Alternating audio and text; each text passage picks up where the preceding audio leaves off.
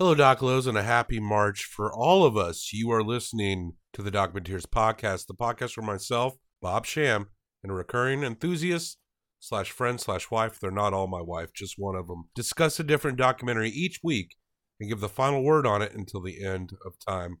The Documenteers is the greatest documentary-themed podcast in the universe, and you can take that to the damn bank. Drew and I continue our 30 for 30 journey, and at this point, we only have 11 of them in the bag, with more being made as we speak. This episode is about one we've been anticipating since we started this. No crossover, the trial of Allen Iverson by Hoop Dreams director and Hampton, Virginia native Steve James. Drew and I may have remembered more of a highlight reel than we really got in this documentary. This is about the iconic and controversial basketball superstar Allen Iverson, but it zeroes in on an incident during his high school days. The fallout of this time still lingers in the minds of the citizens of Hampton. A very layered 30 for 30, where Iverson is the core of a lot of emotions.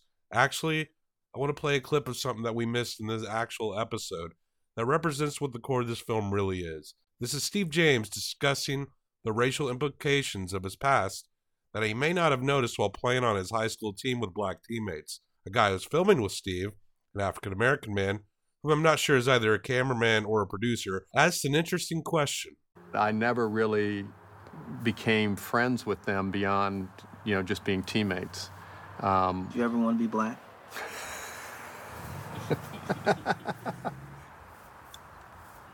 Most of my favorite basketball players, the ones I idolized, were black. I mean, Bill Russell was my first hero.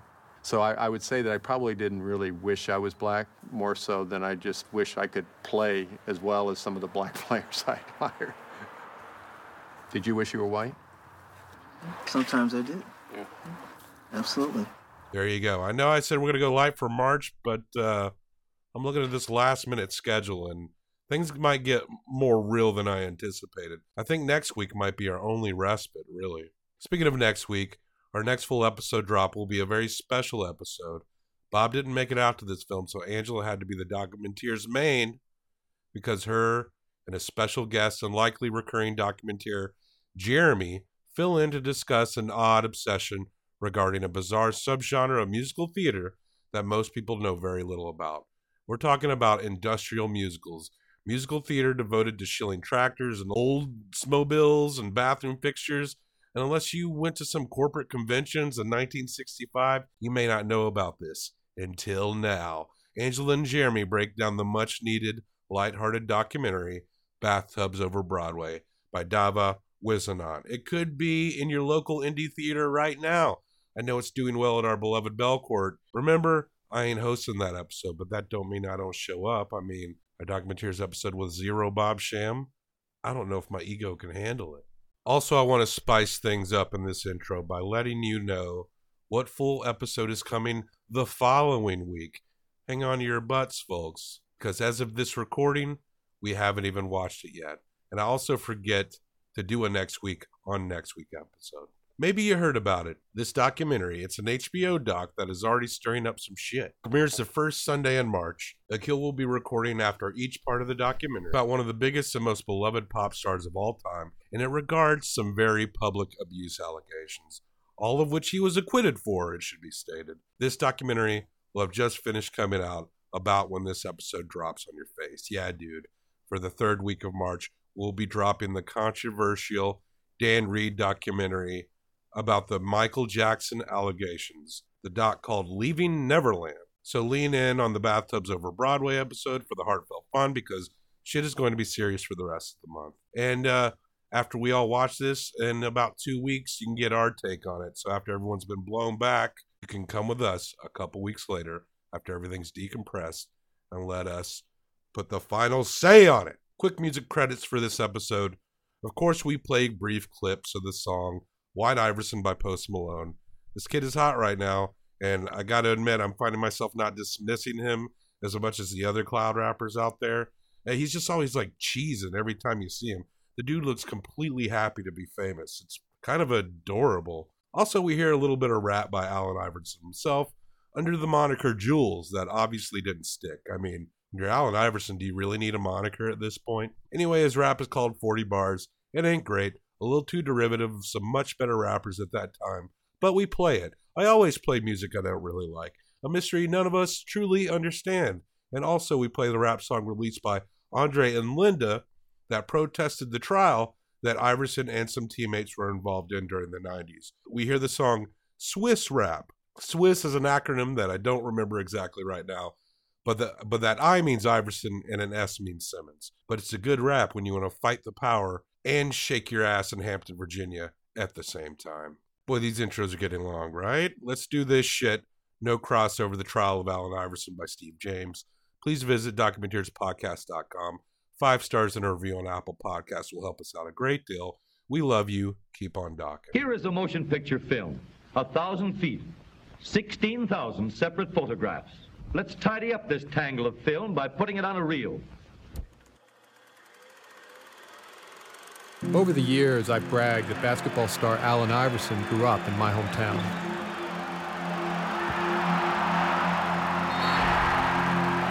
Man, he is unconscious. This would often spark a debate. At barely 6 feet tall, is Allen Iverson inch for inch the most talented player ever? I'm supposed to be a franchise player, and we're in here talking about practice. Or is he uncoachable? Listen, we're talking about practice. Not a game, not a game. And as selfish a star as there ever was. Thinking only about himself. Is he an icon who stayed true to himself? Or a thug in basketball shorts?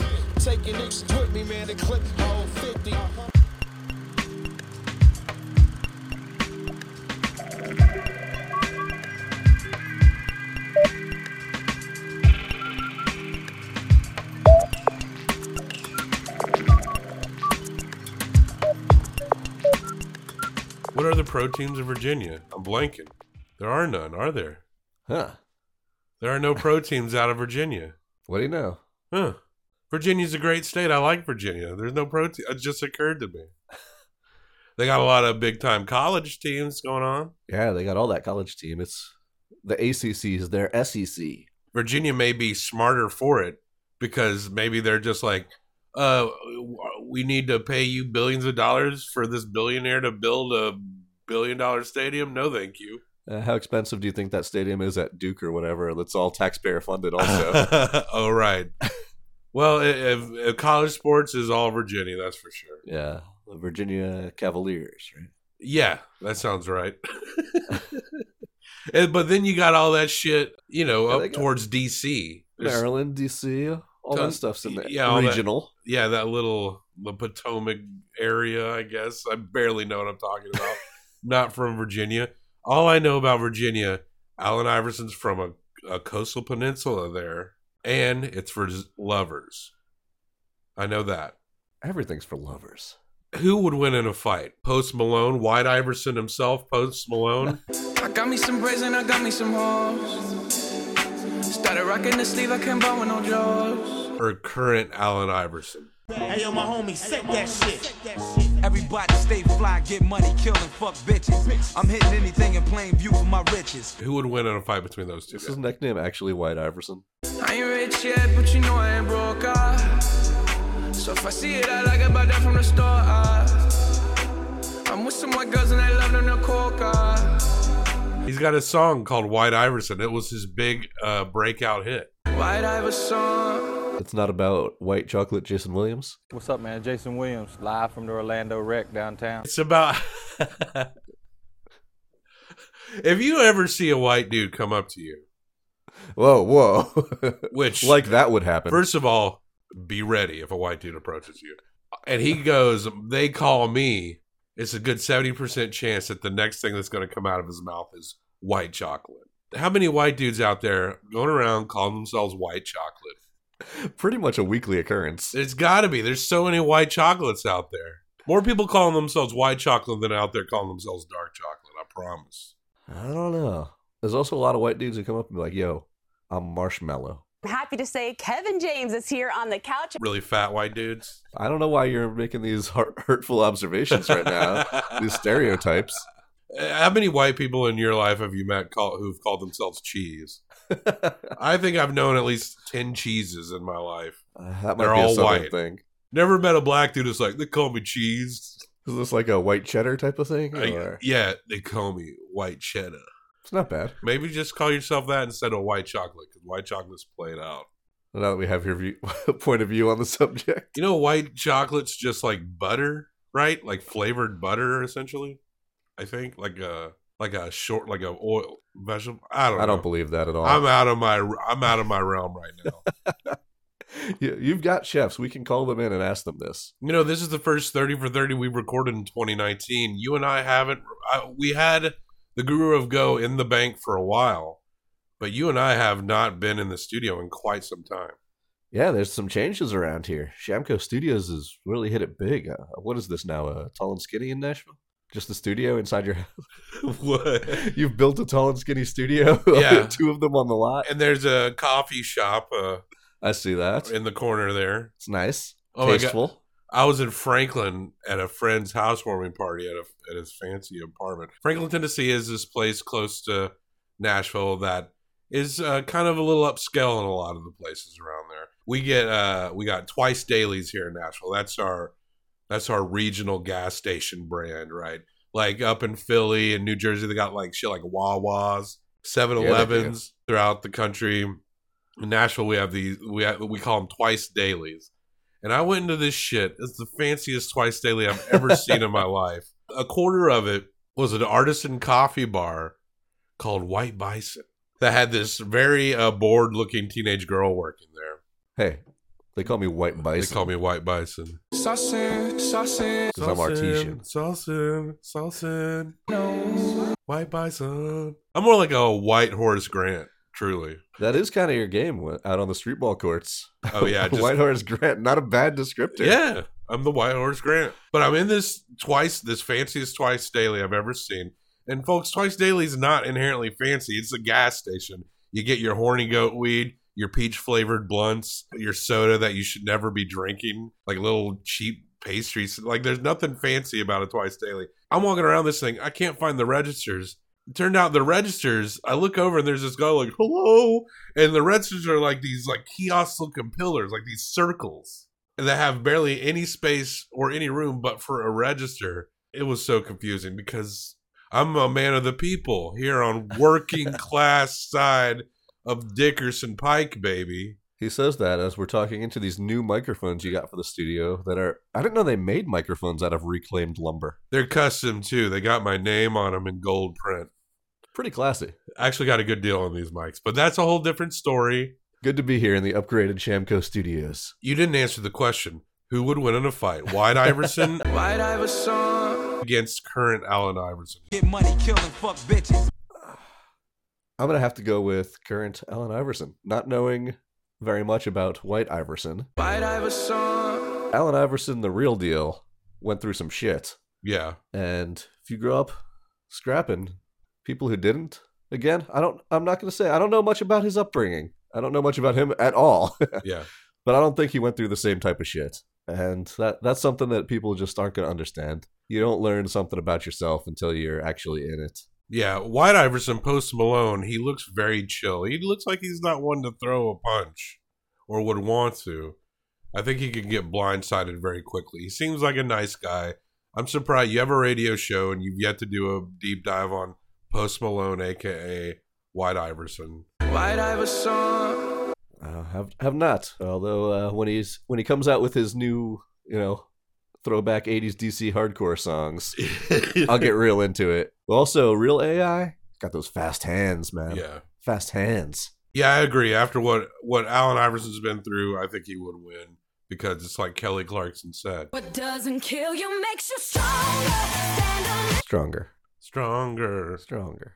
This movie is directed... Wait, what's this movie called?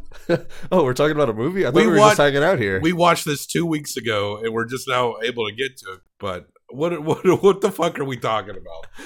We're talking about the 30 for 30, number 10, no crossover, the trial of Bubba Chuck.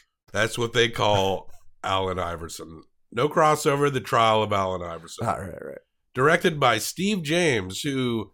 As you might know Steve James from a very well-regarded sports documentary. Yeah, he's Steve James, bitch. Steve James directed Hoop Dreams, the 90s basketball film that's like 3 hours long. very critically well regarded. So he's royalty. He's got chops to handle these 30 for 30 ESPN films. When ESPN's like, we want to make a bunch of documentaries, 30 of them, and then make 30 times 50 more.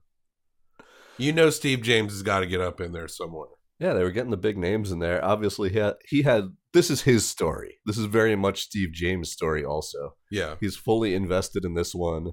There's no doubt if he was asked by, ESPN or Bill Simmons or whoever was doing the 30 for 30s at this time to do one, he had this in mind already. But you know what? I kind of misremembered this one a little bit. Yeah. I'm going to tell you, man, I remember the Allen Iverson 30 for 30, watching it back in the day when these were fresh. But for some reason in my head, I thought the whole trial of Allen Iverson thing was more of a general topic. More of his clashes with David Stern and his public image on trial. I'm 100% with you on this. How did this happen? Is this that whole, what were you talking about back in previous episodes, the Mandela effect? Yeah. What happened to us, man? I thought the same thing. I thought this was going to be rad dunks after rad dunks. Steve James is on this shit, so I'm like, I remember this one being really good. And while we do see clips of the famous Allen Iverson crossing over on Jordan, it kind of just pecks at his professional career. And it doesn't even get into his college career that much. It pecks at his college career. This is almost entirely about Allen Iverson in high school and what happened when he was in high school. And there's some rad dunks and great plays we see, but most of it is at a high school level. It's about the trial of Allen Iverson, literally. Steve James and Allen Iverson, they're both from a little place called Hampton, Virginia. Go Hams. There's got to be like some mascot, like a Hams over there somewhere. Man, weren't you paying attention to this documentary? It's all about the Crabbers. Crabbers, baby. Crabbers. I watched this 2 weeks ago. We've had to postpone this. I'm going to have a hard time. You may have to take the lead in terms of continuity here. As long as you get that Crabbers fight song that Steve James' dad was singing. Crab a bone, crab a bread. I'll be a crab a day. Oh, do you know any of it? Crabbers, oh God, yeah, crabbers. Oh God, yeah, crabbers. Oh God, yeah. We all love getting crabs. Crabs. I know that's not it. It should be. And if Hampton, Virginia knew what the fuck they were doing, they would adopt that. Oh, we're already having fun on this one, dude. Oh, yeah, we're picking it together. But I was really happy because one of the very first things, once this movie started out, we know it's another full theatrical length, 30 for 30. Yeah, about an hour, 20 minutes. Started out real early with the practice quote. We sitting here, I'm supposed to be the franchise player, and we're in here talking about practice. I mean, listen, we're talking about practice. Not a game. We talking about practice. They kind of got his greatest hits, like his top, most well-known stuff out of the way within the first 20 minutes. They did. They were banging that out. The practice quote, inch for inch, the most talented player ever, quite possibly. Not going to make too many arguments about that one. Steve James is basically like, hey, remember when Allen Iverson said this? Remember when he did this to Jordan? Remember when he did this? Now let's talk about race. Okay, let's get serious. Here's all the cool shit Allen Iverson did that you remember that you want to see. Now that's over. Let's get real deep into the Hampton, folks. Virginia Newport news. Don't worry, folks. We got a white dude from Long Island and a white dude from Tennessee. We're coming together. We're going to talk through this racial struggle. Yeah, that's going to fix it, man. I also had to figure out early, because he didn't introduce himself, but this was, as you said, Steve James narrating all of Allen Iverson's greatest hits, basically. I think I wrote down early notes, was like, is this Steve James talking? Somebody's talking. And from some of our previous 30 for 30s, I never want to get too into that. Our terrible narration of Jimmy the Greek, done by some strange actor. Our Shakespearean cue cards from our last episode. Yeah, Steve, you hear Steve James, like you said, and you see him, not too much, but you do see him a lot. But it's always framed in the context. Steve James almost becomes like the other side of a coin to Allen Iverson's story. And he's deft enough to kind of make it work. I'll say up top, I don't really mind his presence in this that much. No, this movie is, we said it earlier, this is partially his movie, his story. He's talking about his family, And he's really trying to get to something that affected him personally and figure that out through Allen Iverson's story. Although, again, he didn't really introduce it that way. You just had to figure it out by the time he was throwing out some great quotes there, like, this is the story that haunts my hometown. Did you know that Lawrence Taylor comes from Hampton? I did. And Michael Vick, which maybe not too much of a... Newport News. And we talked to all kinds of people. I need to run through... I'm trying to, like, puzzle this shit back together in my head. We talked to Bob Bearfield, who coached Iverson, I believe, in high school. We talked to James Ellenson, who's a defense attorney, who shows up a lot. He kind of looks like a skinny, bald dude. Looks like maybe a villain in a parody of a superhero movie or something. Oh, Steve's mom is in this, Imogene. That's a great name. I think that's her name, Imogene. That is a great name. Well, Iverson went to Bethel, and he could pack that house. He was like, from high school on, everyone was like, this dude is the shit. Shit. In multiple sports. We got to see cool Allen Iverson football highlights. Little dude, but he had so much athleticism. He was the star of his high school football team. And we get to see this early. They win a state championship behind Iverson in football. And what does he do in his interview afterwards? He's like, we'll go win me the basketball state championship next. Yeah. I love Iverson. He's great. Seems like he never truly changed, huh? And so in certain ways, always had that swagger. Man, that's what's happening there. You get that little fun quote from one of his coaches that's like, you get a long nail, and you can bend that nail. But the smallest nail can't bend it. It's tough. And that's Allen Iverson. Now, Drew, we don't have a lot of pro-level sick dunks, but would you settle for chairs being thrown around in a bowling alley? Localized race riot, allegedly? This is right after they show the sick highlights, too. The Jordan crossover. Yeah. They say that, in his high school career, he liked to start each game by hitting a 30-foot jumper and then throwing down an alley-oop dunk. Just so you could know that he would do both of those whenever he wanted to. Nice. And totally demoralize the other teams, including Steve James' dad's Hampton Crabbers. No, they wrecked the Crabbers. No. The top rival of Allen Iverson's Bethel. All right, Crabbers, you're losing in 2 sports to Iverson now. Steve's dad was a loyal Crabber. Crab a ball and crab a bread. But he had to admit, as it did everyone in the whole fucking town, this Iverson kid, he's got something. And on February of 1993, Valentine's Day, a day for lovers. A day for bowling. A bowling alley brawl broke out. We're talking to Iverson's friend Simmons. He's kind of providing some context for the story. So my intent was just to go over and try to see what was going on. Him and Allen was like this, face to face, and I guess he looked on his peripheral and seen me coming. And I just seen him start swinging. I ducked, so when I'm ducking, I'm coming back. And I just caught him. And then, he fell. I turned around, and it was melee. And we see some home VHS footage. In all the chaos, a home video camera captures only a few brief moments of the brawl. Y'all stuck to my motherfucker. What's up? Bring your ass outside, motherfucker. Hey, yo. Hey, you be honest to me. Hey, yo. Hey, yo. Hey, yo, fuck that. That was a wild night. That was just like something you see in the movies. Did Simmons say he broke someone's arm?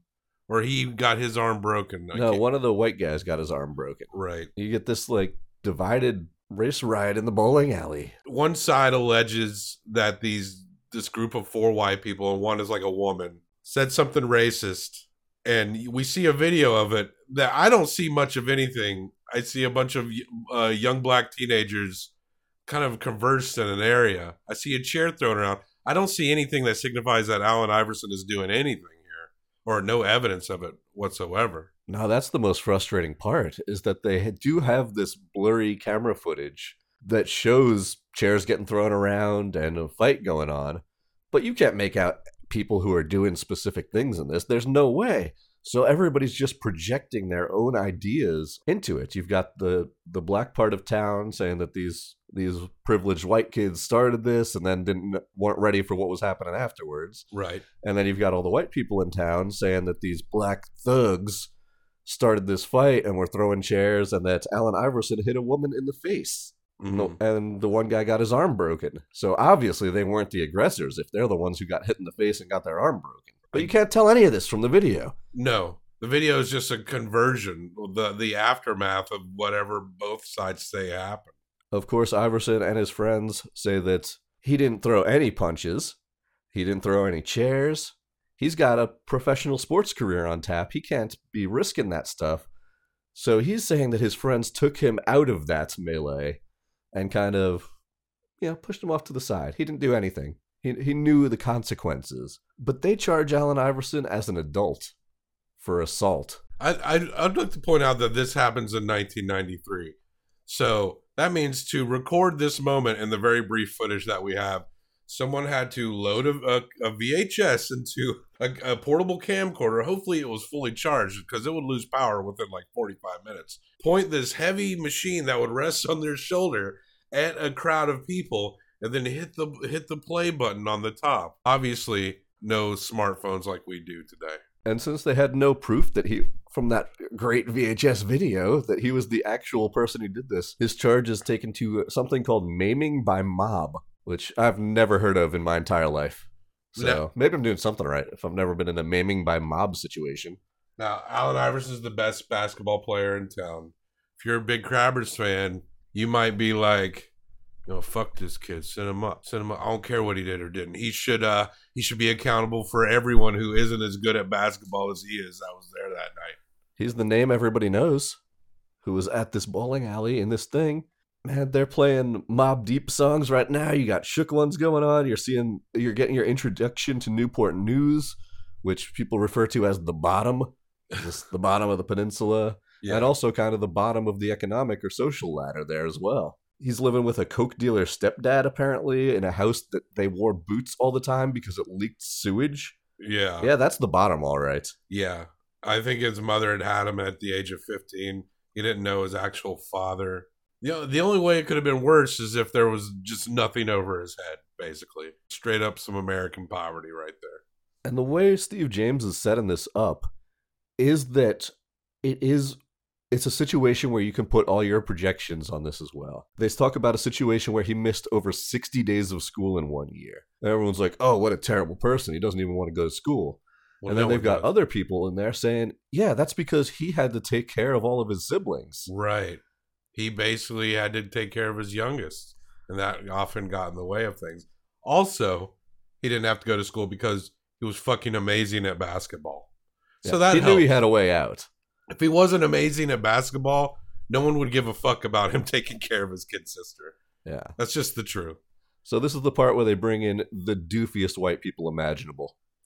All these journalists from Virginia who are, again, just the doofiest white people you can think of on screen. And they're saying stuff like, oh, he was a thug from the streets. They talk about the school textbook. This was something that struck me real hard. The school textbook in Newport News in Hampton, Virginia says proudly, the first Africans to arrive in the colonies landed in Hampton.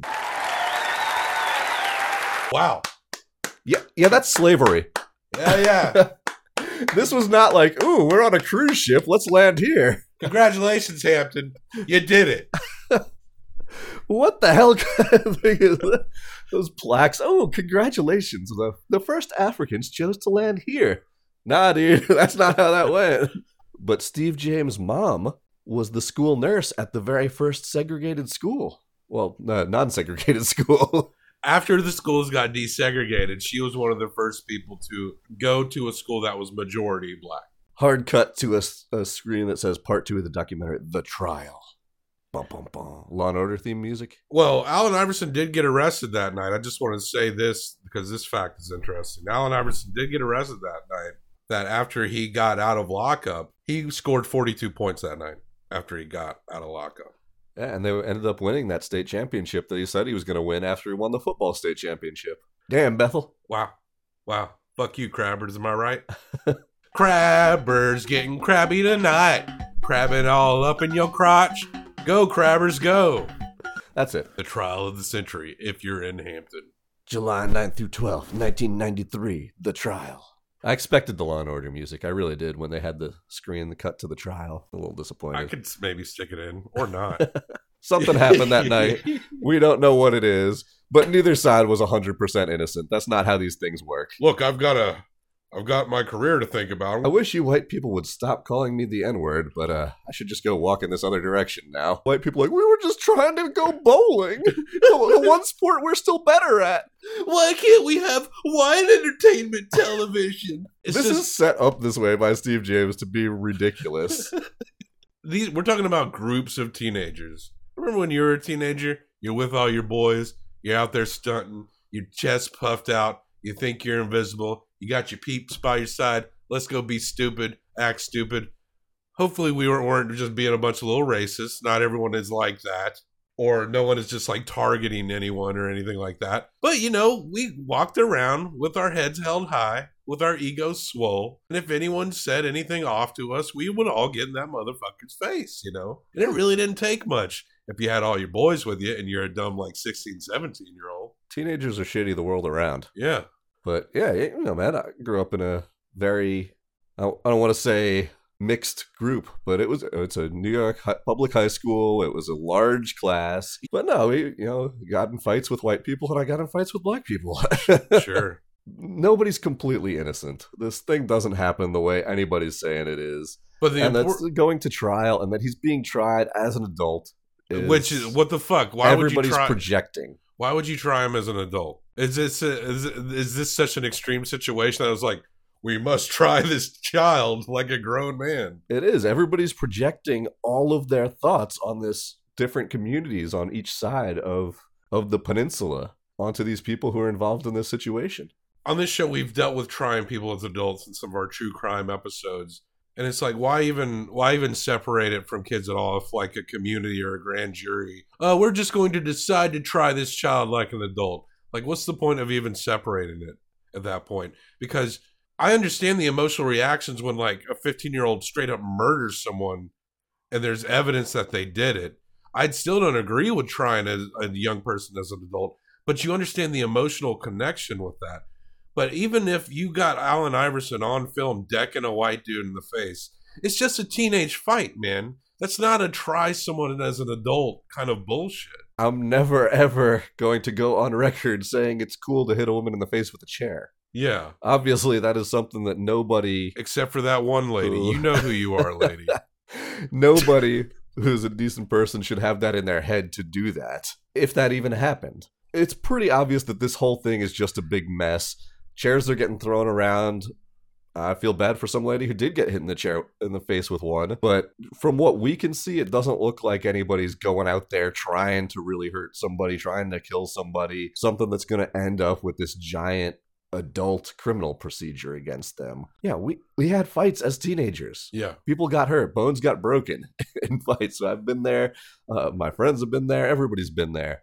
There was no trial afterwards. There was no dividing an entire community and trying to put someone away for a long time. Some lady named, I guess it's the woman who claimed to have been hit. Wait, there was a woman that said that she begged Iverson to stop the thing. And another woman claimed that Iverson hit her with the chair. The way the explanation seems to break down is like you're Allen Iverson. White Iverson. And I'm a white lady.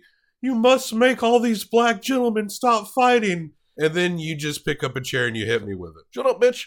White Iverson. Take this chair. It was a mess. It was a melee. It was melee. People are getting... But the chair throwing thing, that's a little weird. That wasn't involved in anything I really get used to. But we've seen some viral videos, man. Oh, yeah. This video was just begging for someone in the background. World Star! World Star. It's the first World Star video. Maybe. And people have different opinions on how serious this trial is itself. Allen's got a defense attorney, Herb Kelly. Now, everyone's wanting to get in on this trial because this is prolific. You're in the spotlight if you're in this trial. But Herb, I don't think he had a lot of experience with this specific kind of law. Most lawyers, defense lawyers, are trying to like negotiate low sentences. They're still wanting to look for guilty pleas. But Herb took a bench trial, which means instead of a jury, he goes straight in front of a judge. And then they have the conspiracy theories too. That Herb was actually, what was he, on the board of the local college? So saying that, you know what, maybe if he does a bad job defending Iverson, he's not going to get those scholarship offers that are flying at him, and he'll have to go to local community college. Yeah, I did not write down a lot of these conspiracy theories. Oh, I was enjoying the conspiracy I knew you theories. would, so I'll let you take them all away. My favorite part was that there was a large group of this city that was like, it's a crabber conspiracy. Crab a bone, crab a bread. Crabbers can't beat Bethel with Iverson on the team. They're used to being the best, but they're not the best right now. The Crabbers are pretty big in this area. Did you hear about the conspiracy that during that bowling alley fight, that a very, very young Post Malone, White Iverson himself, was looking upon the conflict. But back then, he was pre-Malone. Ooh. Thank you. Yeah, that was good. I'll be here until the end of the episode. I liked the Hampton University theory that got him locked up so that he would have to go to local university because he would be on, restricted travel. Oh, right. As a felon. It's kind of a good one.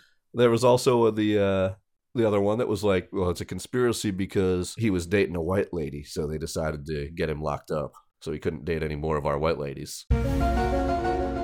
Gosh, considering how much he's sentenced, that almost seems believable. So all these conspiracies flying around, and in the middle of the trial, Nike flies Allen Iverson out to a basketball camp. Yeah.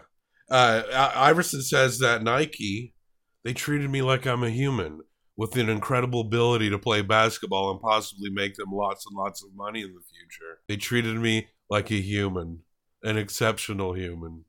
And this really pisses off the judge.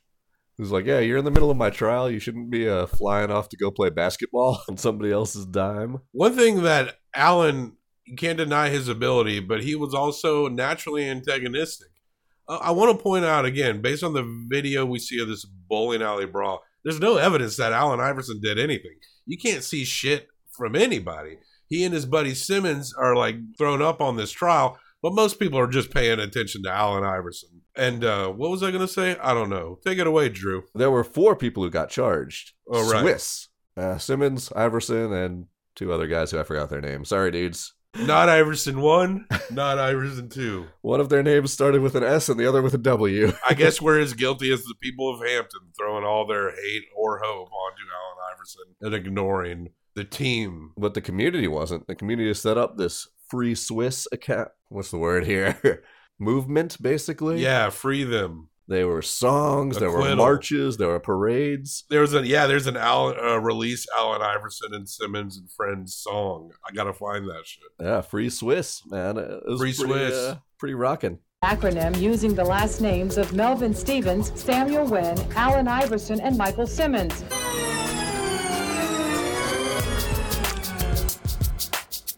This rap is in support of Swiss. So put your hands together. Come on, come on, come on, come on. Racial injustice can't be tolerated. These young brothers must be emancipated. Racial injustice can't be tolerated. These young brothers must be emancipated. We want Iverson, Simmons, and Wynn set free. We want Iverson, Simmons, and Wynn set free. But the guilty verdict comes down. Sentencing gets postponed for 2 months, though. Why? I don't know. Okay. But we're on top of this one, man. But sentencing happens in September, still of 93. He gets 5 years on each count that he was in for. So Allen Iverson gets sentenced to 15 years in prison for this bowling alley fight. Everybody's shocked. Even the people who were anti-Allen Iverson were like, yeah, he was going to get community service and probation. That's what everyone thought. He thought that he was just going to be picking up trash by the side of the road. He gets 15 years. Hundreds of people riot. The entire black community in this area is crying like it was a family member. This is just so insane. That's definitely fucking extreme. This is where the conspiracy theories really kick in. Everyone's like, oh, those crabbers had to lock him up. Crab a bone, crab a bread. Crabbing tonight, you gonna get your crabs alright. Get that crab tonight, baby. Want some crabs.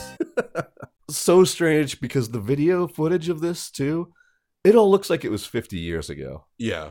It looks like old segregated America. Again, the black community is devastated by this. The local whites, or at least everyone he interviews, still hate Iverson. Yeah. They hate him so much for somebody who, again, never got proven. No. I guess it did. In a court of law, he got found guilty. But like, oh, Drew, they didn't allow the video to be shown as evidence in the court. No, so there was really nothing except testimony. I don't understand that. It's the one thing you got that shows what's happened. It doesn't show everything, obviously. It doesn't show the whole picture, obviously. But you can see who's there if you pause the frames. But the prosecution did not want that video up. And nobody's talking for the documentary right now. Steve James is here. It's his hometown. White people don't want to talk about it. Black people don't want to talk about it. Allen Iverson doesn't want to talk about it. His teammates don't want to talk about it. Iverson is not directly interviewed in this film. Not a single time. So Steve James is telling the story through his own point of view at this point now, as a white person from the community who kind of needs this closure, needs to find out what was going on and why this whole thing happened. Although there are still a little bit too much director inserts for my taste. Sure. We didn't need his high school sports stats. Yeah. Did I mention that I'm a crabber? Let's get crabs. Let's get crabs. I averaged like 6 points a game once. Wow. I think that was as good as I was. I don't remember your stats either, Steve James. I'm sorry for that. Yeah, he's in this a lot now. This is his story again, his firsthand story of a person in this neighborhood. Again, his father was the coach of the Crabbers for a while. His mother was a school nurse. So he's trying to get into it. But this problem is the only people talking about it is the local newspaper, which is all, again, those goofy-ass white journalists that were interviewed earlier. Yeah. So they're keeping this flame alive, talking about it. Some of these headlines that they're flashing on the screen are just like, whoa, man. Selling papers, dude. It is obviously from one point of view alone. But then you get the other point of view. In a Sports Illustrated article, a national publication decides to publish something on the Allen Iverson trial. There's a Tom Brokaw interview. So all of a sudden, the national press is getting involved. I'm Tom Brokaw. That's pretty good, huh? That's pretty good. But all the national point of view is like, whoa, look at this racist-ass town putting Iverson away for 15 years. They're stoking the flames more and more and more. Everybody is mad. The local papers are all calling out Iverson, and the black community, the national publications are calling this a racist-ass town and pissing off all the white community. So everybody is still really angry about this whole thing. They don't want the city getting a reputation of like this little backwards-ass racist area. Allen Iverson is carrying the weight of all of Hampton, the whole history of Hampton's injustice. And in the meantime, he gets denied bond even because he's a flight risk. This might have been my favorite part of the entire documentary, is when they show that clip of him getting denied bond, calling him a flight risk. It immediately cuts to him flying through the air for a huge dunk. Flight risk! Yeah, bro! I could see myself as a kid with a poster of Iverson on my wall in the air for a dunk, with having that sweet like impact font on all those posters that used to have. Be like, Iverson, flight risk. Hey, yo, my homie, set that shit. Everybody stay fly. Well played, Steve James. Allen, 10 years gets suspended, and he ends up getting out in like a couple of months, right? He serves 2 months, but he's still got this like felony assault shit with like the worst evidence you can imagine. This fucking teenager charged as an adult for a teenage fight. And yeah, he gets out in 2 months, but that's spotted on his record. But in the meantime, the first black governor of Virginia has been elected, Douglas Wilder. And he's getting this from all sides. They're all on him. The national media again, the local media, say all the Swiss community, these community organizers are still out there. Man, grassroots community organizers, those are the people who are really getting stuff done. Yeah. Well, they're ones still there. They're still fighting. They actually understand their community. Everyone else gets wrapped up in the cable news media, and they're talking about shit that really doesn't even matter when like you actually have people that are in the front lines of your communities. Those are the people we need to really be paying attention to. And they're still talking about all four of these guys too, while everybody else is only talking about Allen Iverson. Yeah. Like us. And, also this is a movie that also shows that the N-word for white people is racist. No white person gives a fuck if you call them a cracker or a honky. Don't you dare call us racist, Tom Brokaw. Racist. But the governor does grant clemency to Iverson. And then they say, hey, what about those other guys? After that sentencing, the other dudes really do fade back. because they were out too. They didn't get 15 years like Iverson did. They didn't get it as bad, but still that affected them. And at the end of the day, they don't get pardons or anything like that. Was this lucky timing for him? If there wasn't the first black governor of Virginia, could Iverson have served all that time and not ever had a career? That's pretty intense. But even with that felony, he's not allowed to finish high school at Bethel. So the Crabbers won. When I die, I'll be a crab and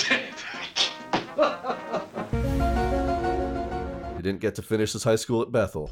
Come on, get crab it, ride it, my crabs, crab it, we're waiting, come on in, crab on it. One of the coaches talks about how the richer black communities were also not on Allen Iverson's side. This is important because it points out that black communities are not monolithic. They don't all think the same exact way. Neither are white communities. That's true. As much fun as it is to make fun of everybody who's featured in this documentary. But it's pointed out that even though there's a lot of attention on what happened to Allen Iverson, and he may have been a pain in the ass, but he didn't fucking deserve to be tried as an adult and sentenced 15 fucking years. But it's pointed out that there's a whole lot of Allen Iversons up there that didn't happen to be very good at basketball, that will probably be spending half of their lives locked away for very petty shit. They throw out that quote there now that's the plantation of the 21st century is the penitentiary. Yep. Which we've seen over and over again. And, I mean, it's an issue I brought up on the documentaries plenty of times, and it's one that is very important to me. And any politician, whether it be including any up-and-coming Democrats that are going for this race, if they've made a career off of perpetuating this prison industrial cycle, they do not deserve to be representative of a progressive party. That's just my opinion. But in the meantime, we get a real heartwarming story right now. Is this, I'm not sure where she came from here, but a white lady in the most redneck-ass area of this peninsula takes an interest in Allen Iverson, thinks he's very smart. So she starts teaching him at a little, very small private school, and he graduates. This lady's name? Michelle Pfeiffer. We're spending most of our lives living in the crabber's paradise. She's just an older lady who thinks he's smart, has potential, and he, apparently, by all means, is very smart. But there's this super adorable home video of his high school graduation in this tiny little classroom that this lady ran, and they're all roasting him. They're giving some real lighthearted jabs and roasting Allen Iverson after he graduated. He's just there with this goofy smile on his face, taking it. And this is after he was sentenced to prison for 15 years. This little home video, I don't know how Steve James got a hold of this, but it's fantastic. It's so good. It's so humanizing. Yeah.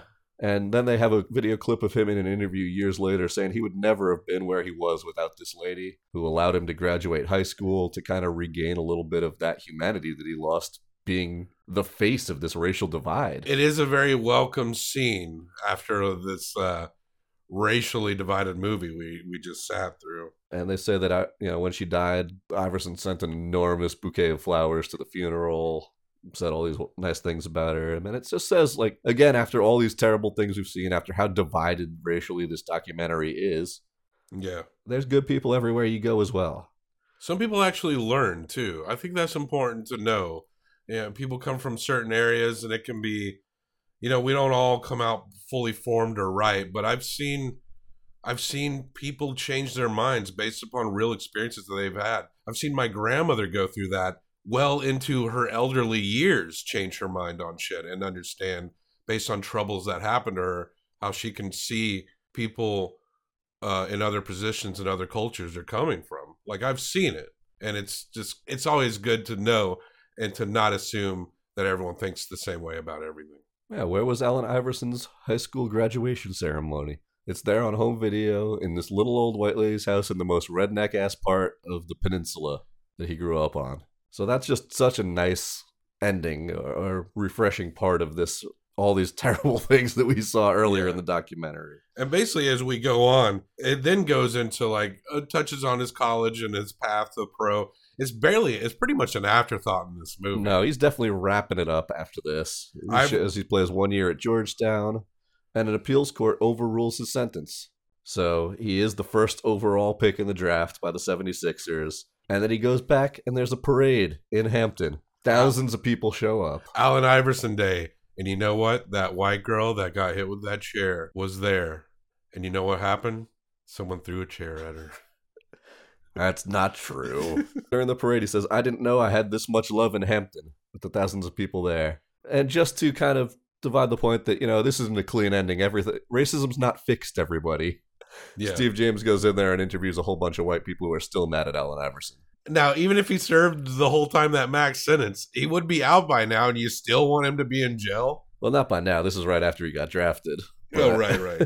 I thought... By now, yeah. And I'm sure there's still white people in Hampton who are real mad at Allen Iverson. Well, I guess and maybe some black people, too. Look. I guess this actually takes place in, 2009, the time of this film. That's the thing we need to remember, especially when we talk about our short episodes that are coming, is that all those are in the context of almost 10 years ago, which is interesting to note.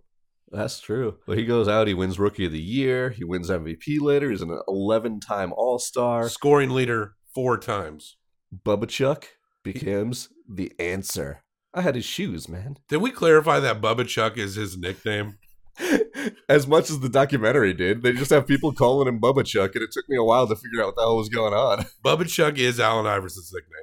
Was Allen Iverson's nickname when he was real young. And then as we all got to know him thanks to Reebok, he was the answer. But they have a 2005 interview with him and Stephen A. Smith. Because who better to interview anybody than Stephen A. Smith? He has a basketball camp at Hampton, but he's also getting community criticism for he's not doing more. And the funny thing is, Allen Iverson has gotten into some trouble over the years in his professional career. You could make a whole other 30 for 30 Allen Iverson just for after he goes pro, which I'd love to see that, by the way. But the thing that haunts him the most is what happened to him in high school. You see it in interviews at every point in his career where he still feels really fucking burned about what happened to him over that incident in that bowling alley. Even to this day, it probably still affects him more than shit he actually did wrong and probably deserved to go to jail for much later on.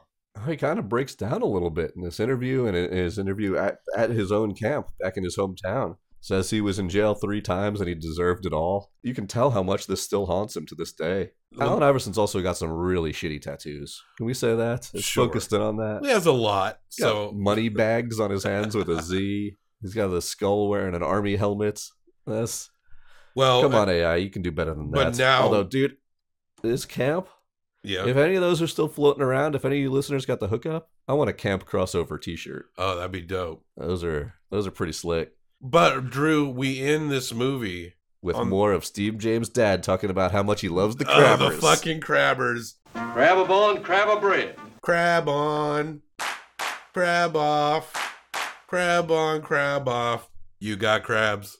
The most insulting part of this fucking film happens. You see, when this feature dropped on cable television almost 10 years ago, Allen Iverson was still pro, but he was winding down. He would eventually re-sign with Philly. That would be his last team. He'd go back to where he started, but he would leave very after. But around this time, he went to the Memphis Grizzlies, what is described by, I forget who describes it in this film, as the lowly Memphis Grizzlies. Iverson endured a new wave of criticism. After signing with the lowly Memphis Grizzlies, he bristled at not starting. Look, this is a Tennessee sports team, okay, a Tennessee pro team. I know the Grizzlies are fucking boring to watch. I get it.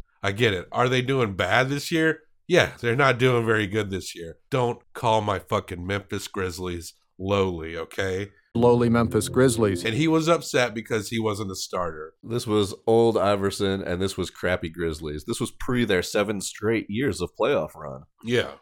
Underrated Grizzlies. Come on. I'm with you there. Yeah. But this was a lowly Grizzlies team that Iverson signed with right at the tail end of his career on his way to retirement. Oh, but I thought you were going to say the most insulting part of the movie was that Ducks analogy that we ended the movie on. What is the Ducks analogy? Is this a dirty joke you're setting up for?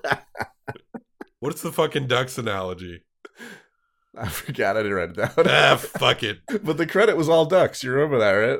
Like some ducks swimming in through the credits. Right after you had his old coaches on their porch, still back there in Hampton, being awesome, just cutting up on the porch. Yeah. And then it cuts to these ducks quacking. I don't remember. Fuck, what was the analogy? I think when the credits rolled, I was like, okay, I gotta go take a shit. That's the memorable part. I'm sorry to keep it real. You see ducks. They look all graceful on top of the water, but underneath they're just kicking like hell, trying to stay afloat. They're not having to kick that hard. They're That was a bad quote. That's how they ended the movie. With that analogy and ducks in the entire credits. Steve James, you had a good movie? But come on, bro. All right, you were doing good. Drew, we don't rate documentary films on a star rating scale. The sun is a star. Someday that sun will expand into, like, I guess they call it a red giant. It will destroy, like, most of the planets in the solar system. Let's see how much you fucking like stars then. We rate in a Herzog rating scale. Herzogs, they're not made of gas, and they don't expand to destroy heavenly bodies. You're going to give this 1 through 5 Herzogs. I'm going to give this 1 through 5 Herzogs. And then we were going to combine them like Allen Iverson with a sweet alley-oop dunk in the basket. Nice. For best out of 10 Herzogs. Drew, what'd you think of Steve James's no crossover, The Trial of Allen Iverson? I thought this movie did a lot of things well. It really kind of highlighted the small parts of it. I loved the analogies from his old coaches. Well, not the analogies so much. But I love the anecdotes they would tell, especially like his attitude even back then. He was going to hit that 30-foot jumper, then the alley-oop dunk, just to let you know at the very beginning of the game he could do whatever he wanted. Him quoting that at the end of winning the state championship of football, what you going to do next? I'm going to win the state championship in basketball. And then he fucking did. What? Even after the bowling alley incident. I hesitate to take too much away from this documentary because of my own faulty memory, but that did play a big part in it. I really, for some reason, had it in my head that the trial of Allen Iverson was more of a metaphor. Because he was such a culturally divisive person, it felt like he was on trial his entire career. He had the clashes with David Stern, the commissioner of the NBA, the whole dress code incidents, his tattoos, his cornrows, and everybody trying to make him the face of something, whichever side of that divide you were on. You had strong opinions about Allen Iverson. He was on trial his entire career.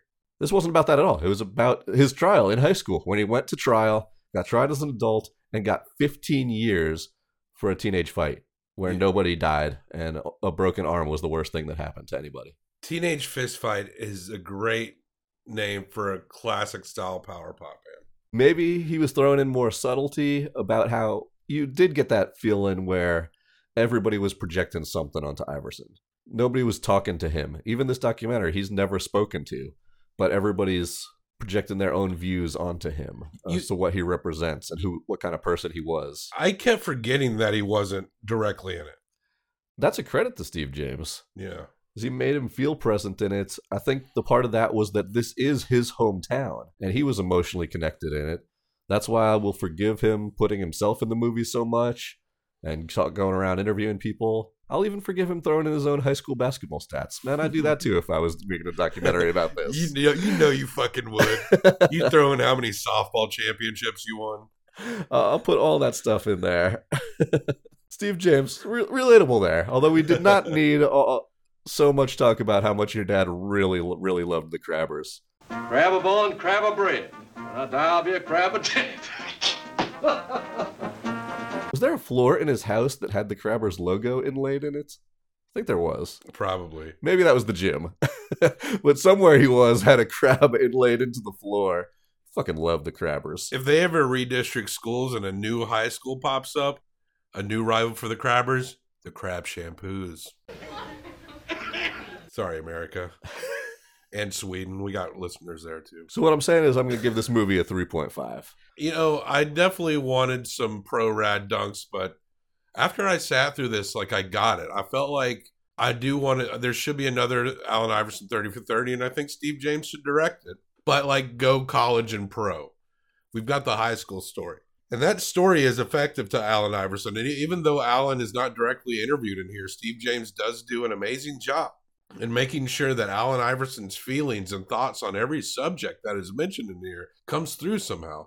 No, it's Allen Iverson, one of the most openly opinionated people in NBA history. Not that hard, but the way Steve James structures it, he does a really good job.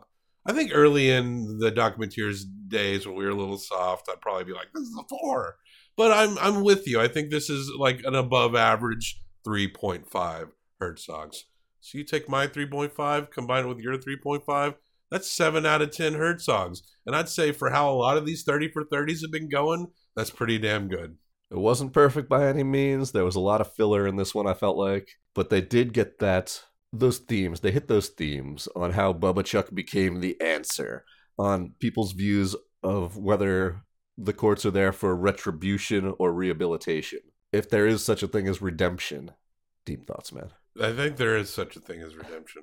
But yes, another Allen Iverson 30 for 30 is set up. You know who can do the music for it, don't you? White Iverson. White Iverson himself. Jason Williams. What's up, man? Jason Williams, live from the Orlando Rec downtown. He'd probably show up, but no, I'm talking about White Iverson himself, Post Malone. Saucin'. And then millennials will be listening to your podcast too. That's right. Get it. Keep on docking.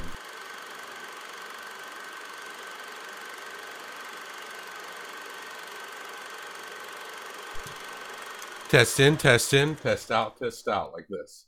Test in, test out. Test in, test out. Test mics in my face. Test mics not in my face. Mics in my face, not in my face. In my face, out of my face. In my face, out of my face. Ladies and gents, let's gather round. Let's rap about a place called the Hampton Town. 4 black men students reaching for the top. Up jumps the judge, who hollers stop. We want Iverson, Simmons, and we're set free. We want Iverson, Simmons, and we're set free. As you might know Steve James from a very well-regarded sports documentary. Yeah, he's Steve James, bitch. Yeah. Right? That's where I know him from? I think so, bitch. Sorry. They're not all winners. Maybe I could have carried that a little better. But I just couldn't. I'm actually not good at improv. I've learned that about myself. Not good at improv. I'm just better if you just let me talk at you. But improv is hard for some reason. For yes, me. And? I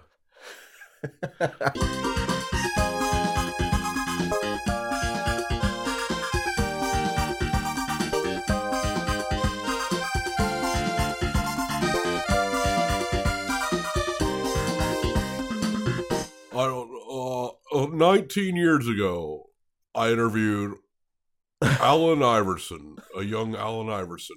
Nearly 20 years later, I sit here with Post Malone, the White Iverson. Welcome to the show, White Iverson. White Iverson. When I started balling, I was young. You gon' think about me when I'm gone. I need that money like the ring I never won. I want saucin', I'm saucin' on you. I'm swaggin',